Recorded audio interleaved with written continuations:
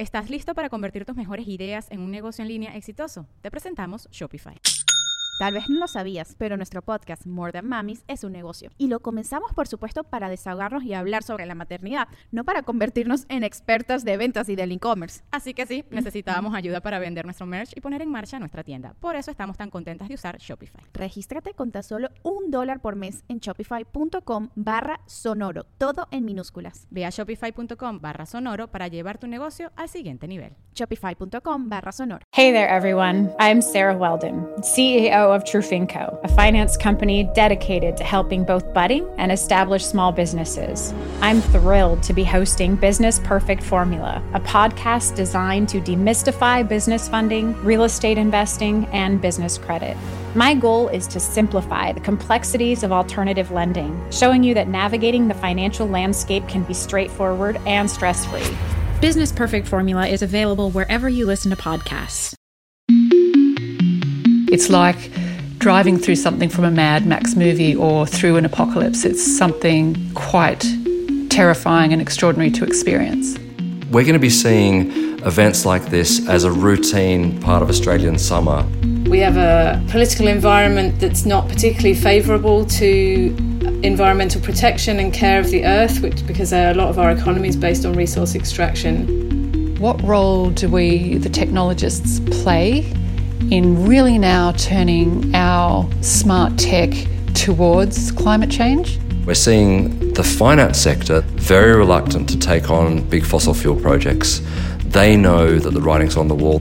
When people actually get their hands in the earth and they come together with one another and they're doing something constructive, that really can build a sense of resilience and connection to nature that has the power to be transformative.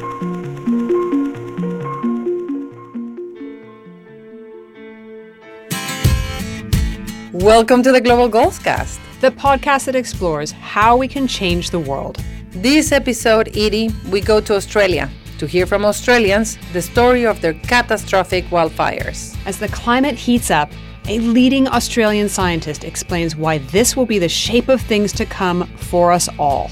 We will share the horror, the lessons, and the message of the Australian wildfires right after this. This episode of Global Goals Cast is brought to you by MasterCard. MasterCard is dedicated to building an inclusive world in which the digital economy works for everyone, everywhere. Thanks also to CBS News Digital and Universal Production Music. At Universal Music, we believe in diversity, so it's definitely our responsibility to ensure that we develop opportunities for women to create music for our catalogue. And to Harman, the official sound of Global Goals Cast.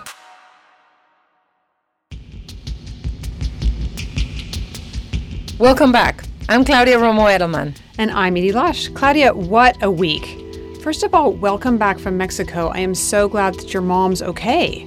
I know. God, that was horrendous. 21 days in intensive and intermediate care for a bad pneumonia, spending Christmas in the hospital, coming there, like sleeping in the hospital bed, being totally concerned, and now flying to New York to pack and then go to Switzerland. We're going Davos. I'm excited to see you there next week. We've got a kickoff event on Monday together at Hub Culture, celebrating the champions achieving the global goals. I'm excited to talk about progress with you, and we've got a panel together on Wednesday looking at the data around the Sustainable Development Goals and impact. And this year is special for me, Edie, because we're bringing a U.S. Hispanic delegation to Davos, people that have never been, that represent tech and companies that should be heard by decision makers. So talking about Hispanics with other decision makers, talking about the Sustainable Development Goals with decision makers.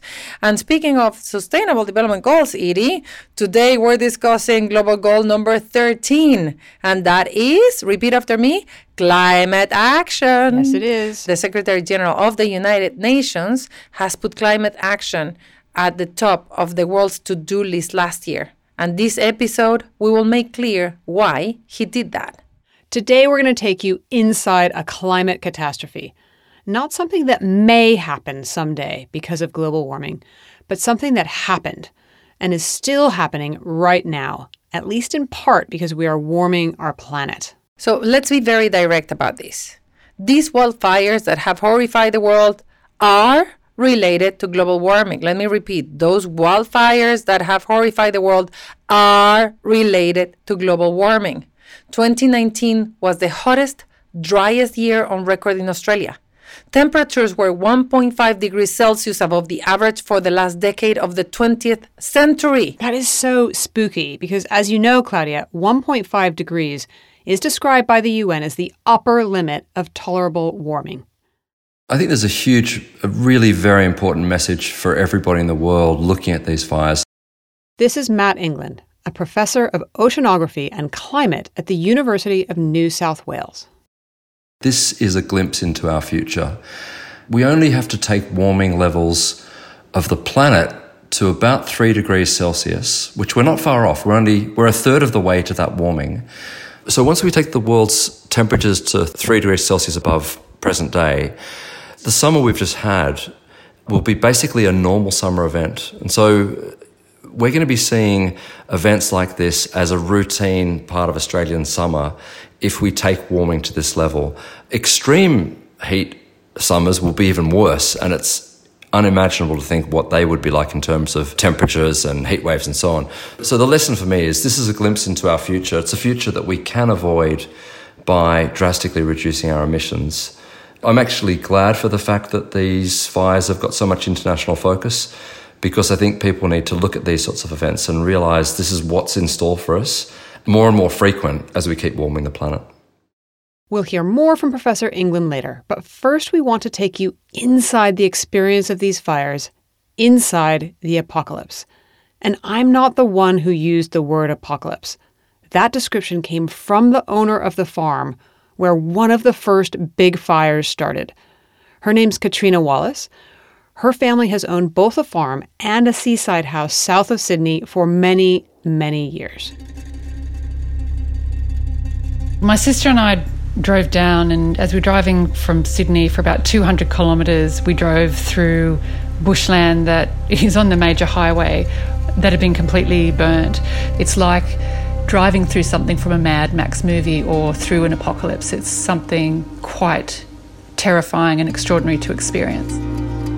It was black trees with a very strange coloured leaves, which were maybe somewhere between a fawn to a light red colour leaves.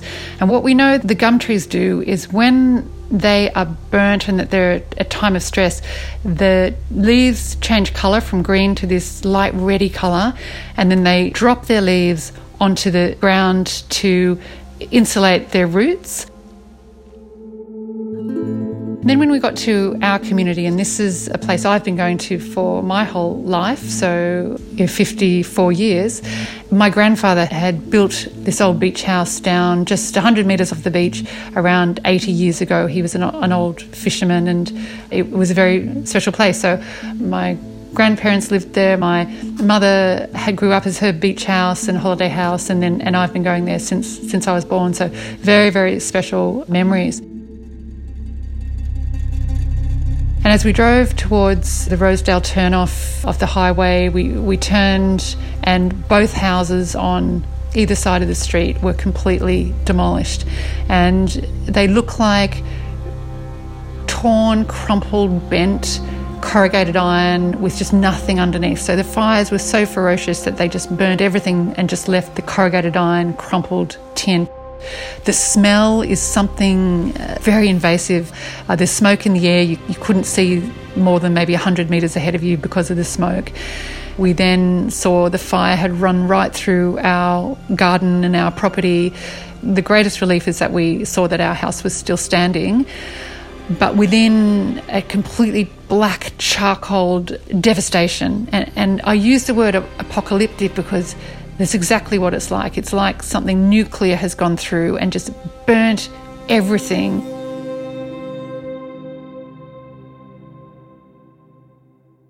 Wow, that was moving. I could see it. The way that she was describing it, so incredibly moving. Wow. I know. And I looked at her Facebook pictures, and the fire comes right up to the edge of the house, and it's thanks to her neighbors who helped keep the fire from engulfing her house that she still has it. I mean, it's beyond. We asked Professor England to say a bit more about how climate change contributed to the severity of these fires. No single weather event really can be linked to climate change in the way that many people would like us to make that link, but we can definitely talk about stacking the odds of these events higher. And there's no doubt whatsoever, via increased global temperatures, increased temperatures over Australia, and more extreme phases of these modes of variability, we are increasing the odds of these events. The way the climate system works is there is always this randomness. We have weather events come and go, we have heat waves and then cold fronts that change that weather. The bushfires that we have had this year are linked to two main weather and climate events. One has been this absolutely profound drought, unprecedented over the last couple of years over Eastern Australia. There was so much fuel before the fires came along that all it really took was some extreme heat wave conditions to come along during summer, and that triggered these fires. Once you have so much fuel there, it's really just a matter of the right thunderstorms coming along to ignite the fires via lightning strikes. We're used to drought, but nothing as extreme as this. So not only have the fires destroyed the feed for the cattle, but the cattle were starving in anyway. So now that we've lost so much of our pasture, we have to ship feed in for the cattle. Here's Katrina again, talking about the impact of the drought and fire on her farm. She's also starkly conscious of the emotional and financial impact on the community. And the mental health practitioner who was there with us yesterday said it's at least 12 months that you should watch for signs of trauma post these fires. And then similar to us with the economic impact of the fires on our farm, which we may have to sell the cattle, we may have to destroy the cattle, we may not be able to run as a business anymore. So too did I see down at Rosedale. The South Coast at this time of year should be a thriving tourist destination. There were no tourists. There was absolutely no tourists. There was the military, there were the police, there were the fire rescue workers, and there were the tradespeople who are trying to fix things. So the businesses in these locations will also have an enormously difficult time to survive. Claudia, Kat is the kind of guest that we could have on Global Goals Cast on any number of subjects. She's an entrepreneur in artificial intelligence, and before the fires, she was telling me she would go on stage to give a keynote speech, and she described 3 major issues that she saw facing the world. AI, which is her day job, nuclear war, which recently seemed ever closer as tensions grew between the US and Iran, and climate change, which was suddenly engulfing her. My world in the last couple of weeks has come together with these 3 major crises presenting themselves all at once. So for me, what I'm thinking through is, what role do we, the technologists, play in really now turning our smart tech towards climate change? Because I viscerally experience this now. It is here and it is destructive. Katrina's personal experience has shifted her focus on how artificial intelligence should be used. Now that I've been on the ground and walked through the fire zone, which is absolutely like a war zone, for me, I'm much more interested in active AI. So whether it's drones or whether it's other climate detecting mechanisms or something that can actually be very hands-on in the field, able to be doing useful things in addition to the analytics and the subject matter expertise that I'm already familiar with. Look, Edie, this episode is feeling a bit grim, and I have to remind you, this is the Global Goals Cast. And I know being realistic is one of our trademarks, but so is being optimistic. We offer solutions, we celebrate champions making a difference, and we want progress. And you're not giving it to me. I know. I was actually wondering how long it was going to take you to remind me of that. I had a little bet with myself. But never fear, I've got you. We know there's solutions. Remember our episodes with John Sterman of MIT and his interactive model of the climate. Sí, señora, we actually do know what to do, right? We need to drastically cut our dependence on fossil fuels, coal, oil, gas, and we need to be vigilant about the climate changes that are too late to stop, so that we mitigate the damage of rising tides and extreme weather. Exactly. And Australia, I'm afraid to say, gets failing grades on both counts. The government of Australia continues to promote coal, and the coal industry gives money to both political parties. And the government was very slow to respond to the threat of the fires.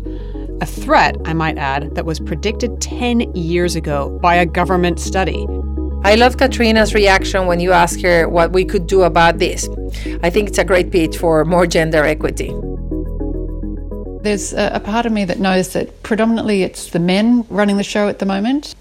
My great interest is how do we mobilise women who perhaps can come at a different way of thinking about emerging tech, climate change. Rather than a kind of a one stakeholder lens, we're often good at having multi-stakeholder lens. So it's not that we would ignore business or the economic importance of the mining companies or the coal companies, but we also then can hold in our minds and our policies and our strategies all of the other stakeholders that are in fact as important or more important than this one key influence group. So whether that's community, whether that's wildlife, whether that's housing, whether that's other businesses, and start building a multi-stakeholder approach to recovery and then also a multi-stakeholder approach to climate change. Sometimes, Claudia, we talk about the Herculean effort that it's going to take for the world to shift to carbon neutrality. But I've been having a think with my gender equality hat on, and I think we need to rephrase it. Mm-hmm. I think it's going to take a Hippolytic effort. What are you talking about? Okay, stay with me. Hippolyta was the Amazon queen. So in the film recently, she was Wonder Woman's mother. Powerful, not afraid to go to war. What I mean is we need to reframe the argument and bring women into the solutions.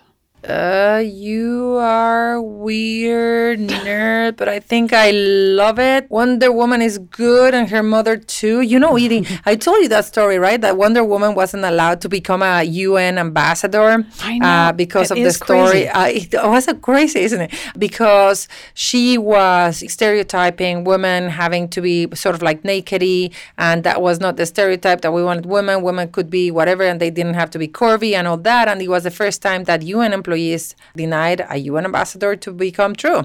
There you go. Okay. But also overall, I'm sort of like buying into your hypothesis. I hope that you enjoyed that thought.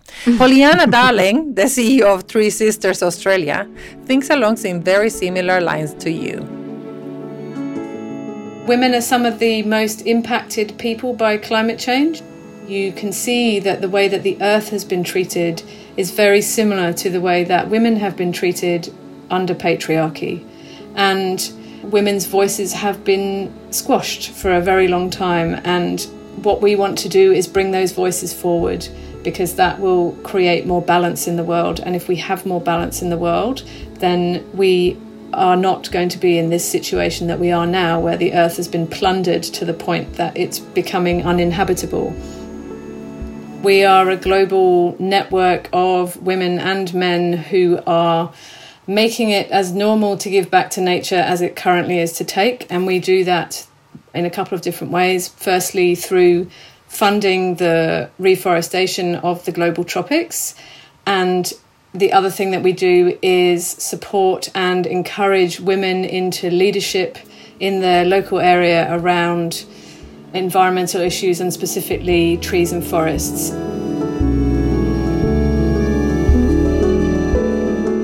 From a Tree Sisters perspective, one of the things that we have made it our mission to do is to help human beings to remember who and what they really are. And a part of that is remembering that we are nature, and that without a healthy, thriving earth, we actually have nothing.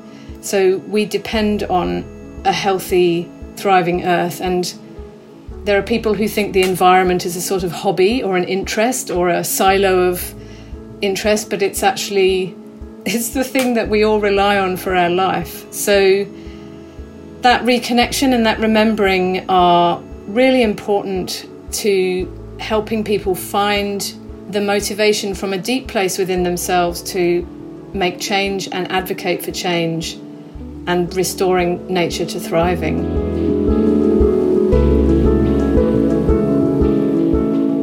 We have made a point of speaking to Australians for this episode because part of their message to the world about climate is, to put it bluntly, do not do what Australia has done. And for that, again, Professor Matthew England here.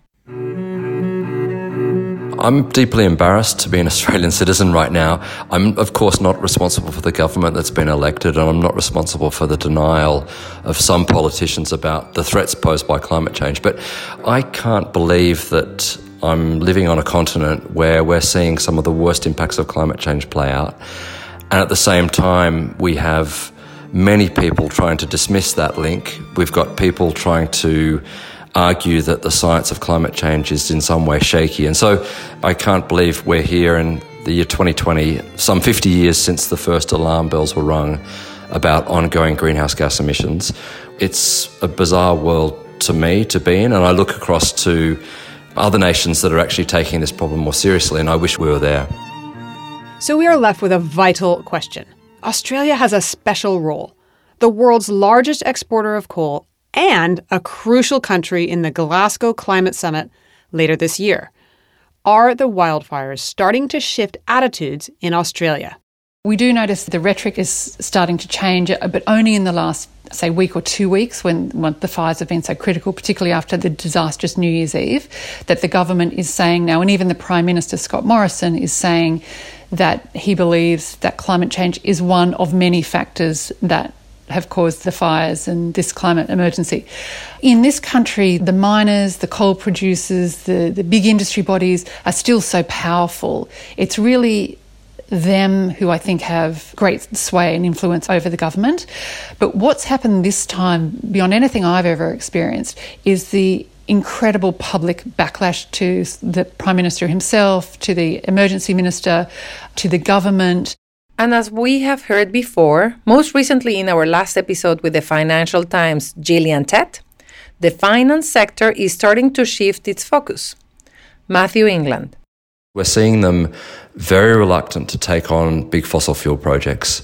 They know that the writing's on the wall. We're seeing coal mines that are being abandoned. We're seeing banks moving away from financing that sector. And once the money dries up to those sectors, once they lose their subsidies and lose the incredible handouts they've been given over the years from governments and from the finance sector, we're going to see a real change in the way we produce energy. And those sectors that have been held back so far, the renewable sector in particular, will surge. You sound like an optimist at heart, is that right? Oh, absolutely. I can't wake up in the morning without a view that something's going to go right, because it's fun to be a scientist. And where do you see the glimmers of hope that change will come? The numbers of people who get the science today compared to where we were in the 90s even, or even the early 2000s, it's really heartening to me to see the hate mail drying up, to see the support for the science gathering momentum. I mean, I've got to say the recent school student marches and demonstrations have been absolutely this has changed the conversation. And I just think I've got so much admiration for the leaders of, Greta Thunberg asking, how dare you? How dare you do this to us was absolutely breathtaking for me as a scientist. For me, that's a reason to be optimistic. You're seeing the next generation so switched on to this topic. We've heard about government and business, but Tree Sisters sees the importance of a more holistic, hands-on approach for everyone, reconnecting with nature at the fore. I've thought about this a lot, as you can probably imagine, since the fires started here in September in Queensland, about what is the response of Tree Sisters in this situation? What would be regenerative? What would be something that is based on creating a future for our children and our grandchildren and their grandchildren and so on, that isn't just a knee-jerk reaction and that's actually going to do things like build resilience, educate, about the importance of trees, encourage people to take that regenerative action together, because that's really, really important that we actually do things together. Giving money is fine and it's great and it's really needed. But I think when people actually get their hands in the earth and they come together with one another and they're doing something constructive, that really can build a sense of resilience and connection to nature that has the power to be transformative. And later we will hear some actions from Pollyanna and Tree Sisters that you can take right now. Well, Edie, this has been incredible. First of all, what an incredible set of interviews, right with Katrina. What an incredibly way of describing what Australians might be feeling and seeing. We've been talking about how much climate change is shifting, how much, like we see young people getting involved, how we see Greta, how we see companies being more green and more conscious and so on. But at the end of the day, political will is the question. And we need to make sure that we understand that none of the big changes that we need will come but from government. These are decision makers that have to make that shift, that have to make that commitment, that have to fill out their promises. And so, how are we going to make that happen? How many Gretas do you need? How many Australian wildfires do you need to make sure that the decision makers of the world are going to take action? Because that's really the only thing that is going to make the shift. I agree. And I think if you can break the link between conservatism and climate, I think we could see it happen. So there's increasing evidence that being conservative doesn't have to mean opposing climate action. Austria's new conservative Green coalition, I just heard the conservative prime minister say that controlling borders and taking action on climate are the two top priorities. There's also a push in the United States to get Republicans to tackle climate change. I'm really interested in whether this will help give the Australian government a way to move. It's time for the decade of action, as the Secretary General have said, but it all lies on the political will. At the end of the day, the budgets needed to take climate solutions are in the trillions of dollars, and there's no company nor individual that can do it. Of course, everything helps, but we need to get to that point in which all the parts are pushing, providing political pressure so that there is an international action on climate change.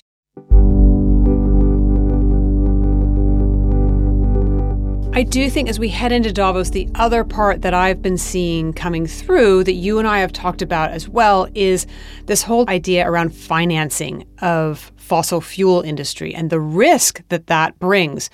Really interesting to watch the fight in the United Kingdom around Barclays. There's 11 pension and investment funds that are now filing a resolution calling for Barclays to set clear targets to phase out services to energy companies that fail to align with the Paris climate goals. Now, these funds manage more than £130 billion worth of assets. So the vote is in May. The jury is out. But they, alongside Larry Fink's letter, I think we're seeing more of a push from the private sector too. Yeah, I love that. I mean, it's so fantastic that we're having this episode coming right after with such a strong voices from Australia, but also coming right after Larry Fink's letter. I mean, he might be criticized that it's only whatever percentage of his funding that he's putting towards, sustainability, but having such a strong, bold messaging saying, I will only invest in companies that put sustainability and climate change forefront. And these are the issues that are going to be durable in the long term for long-standing investment. It's massive. But we should not leave those things only to either governments or institutions. I love the story of Barclays as well. But individual actions, people have to understand how important it is that when you're looking at, politicians, you're not only voting for what they say domestically, you have to care about what politicians are saying about climate change. And I think you're talking about individual action. It's not too far of a leap to take to talk about one of our previous champions. We've had news from the South Pole from our friend Robert Swan. What have you heard? One of our first episodes ever on the Global Goalscast was following Robert Swan and Barney Swan, 60 miles, 60 days, 100, what was it, Didi, that they were doing? 600 miles, 60 days. Miles. through the crevasses, where our friend Robert Swan actually failed last time to complete his journey because the changes of climate change have made in the ice on the Antarctica that he has done before. So he came back to the Antarctica to finish that journey, that 300 miles that he couldn't do last time, and he fell off and broke his hip in the last 40 miles. Barney, his son, went down to finish his 40 miles. Robert Swan said that he is willing to go back to England to train because he wants to finish his journey. And I quote him, because I need to send a message that if I am making this effort, being 64 years old, and finishing this, everybody can make an effort for the planet.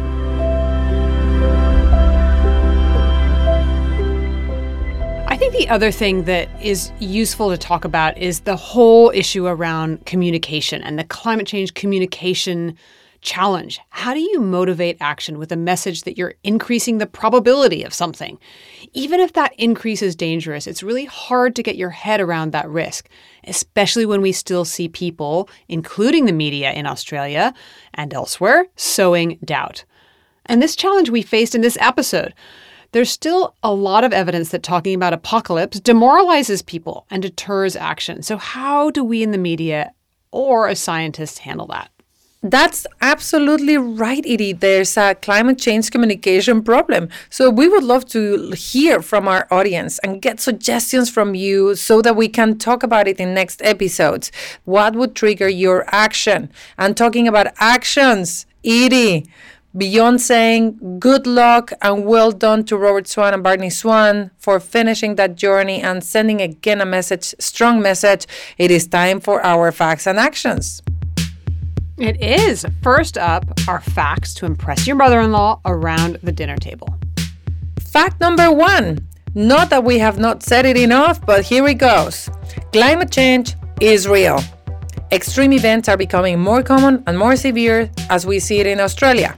Fact number 2, just in from the World Economic Forum, for the first time that they've done their survey of risks to come, their 10-year outlook, the top 5 global risks that they see in terms of likelihood are all environmental.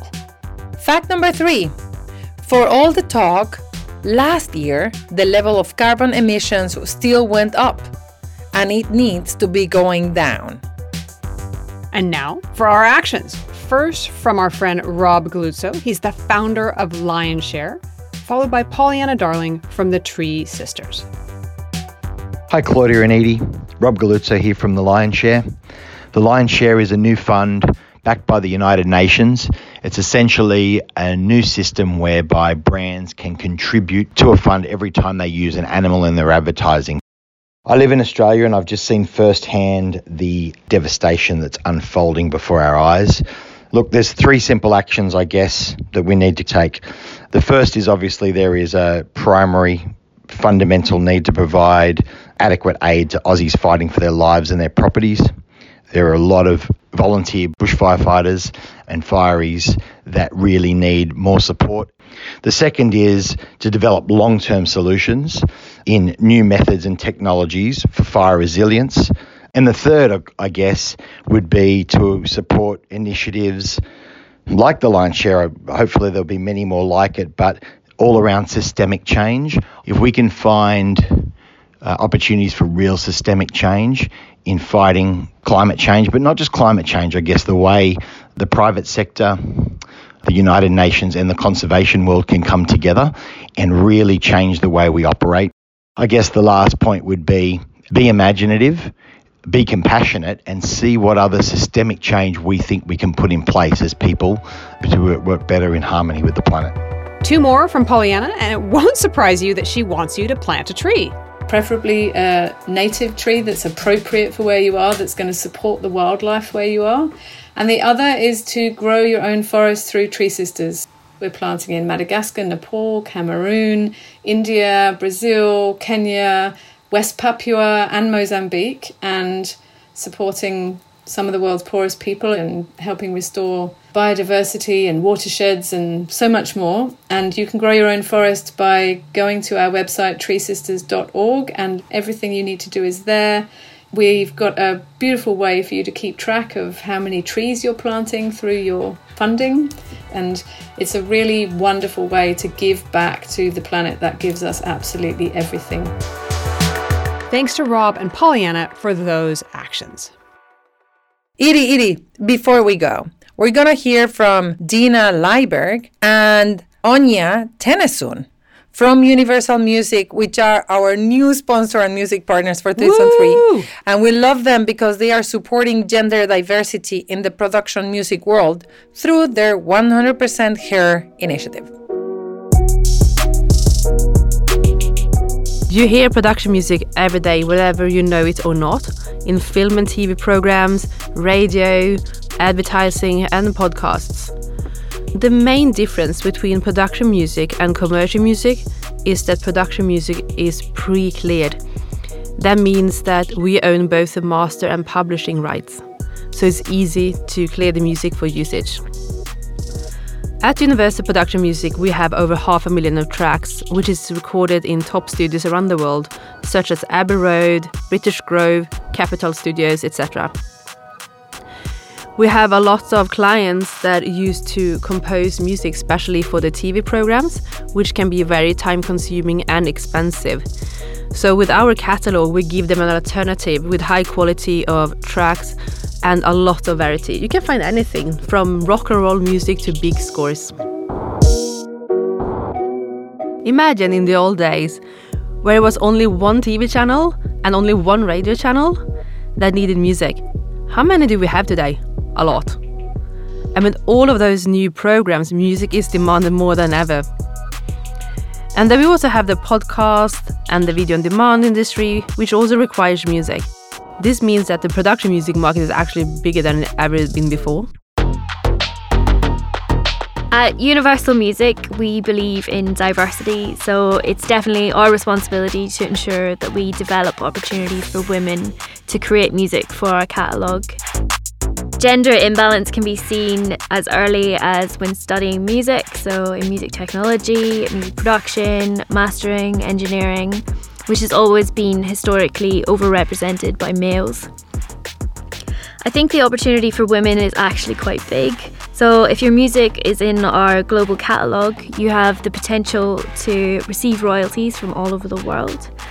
And just recently, Universal Music UK won the Women in Music Award for Diversity, so we're definitely on track, but we are equally aware that there's a lot more work to do. In general, we have a good balance of women at all levels, including senior positions at Universal Production Music. Actually, our CEO of the entire publishing company is a woman, and half of the music supervision team in the UK are female. In the end of last year, we partnered with She Said So, which is a global network of women in the music industry, with the support of the global non-profit She Is The Music, to recruit female composers to work with us and to educate them about production music. The objective was to encourage female composers, producers and artists to submit their work and demo to Universal Production Music. So we ran a month-long competition which consisted of a global call for female identifying composers and producers to be part of the launch of our 100% Her album, which is to be released in March 2020 for International Women's Day. We had over 450 submissions, and initially we were expecting much less, so the outcome has been absolutely fantastic. We had women from all over the world submit their tracks, including the UK, the USA, France, Spain, Sweden, Netherlands, from Brazil, Russia, Asia. We've now finally selected the final 10 amazing women to be part of this 100% Her album. We're just finalising the masters, which by the way have been mixed and mastered by female engineers. And once that's all complete, we will be preparing the album to be cut to vinyl, which is also very exciting. Hopefully this is just the beginning of how we can continue to support talented women from all over the world who are seeking a career in the production music industry. What a fantastic project. We look forward to sharing some of the 100% Her music in our next season. Thank you for listening to Season 3 of Global Goalscast. We will be back soon with Season 4, So please like and subscribe via iTunes or wherever you get your podcast, and follow us on social media at Global Goals Cast. And give us 5 stars.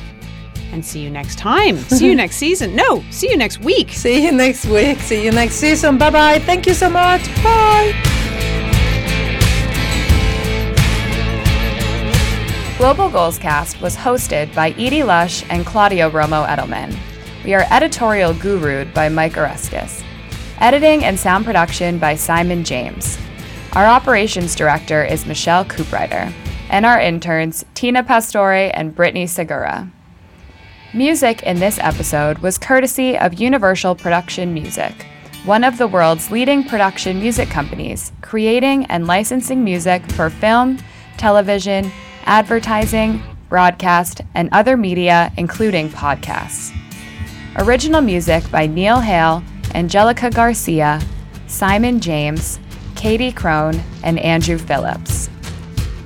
This episode is brought to you by MasterCard, creating scalable solutions for sustainable and inclusive economic growth. Thanks also to CBS News Digital and Harman, the official sound of Global Goals Cast.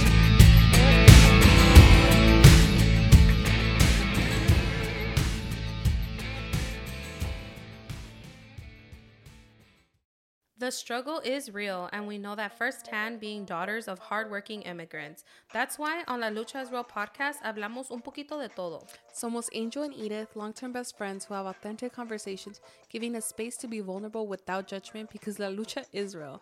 We want all of our amigos who listen to us to feel a part of the conversation and feel empowered to become a better version of themselves. A veces bromeando y a veces llorando, pero siempre mejorando. La Lucha es Real podcast is available wherever you listen to podcasts. Hey there, everyone. I'm Sarah Weldon, CEO of Trufinco, a finance company dedicated to helping both budding and established small businesses. I'm thrilled to be hosting Business Perfect Formula, a podcast designed to demystify business funding, real estate investing, and business credit. My goal is to simplify the complexities of alternative lending, showing you that navigating the financial landscape can be straightforward and stress-free. Business Perfect Formula is available wherever you listen to podcasts.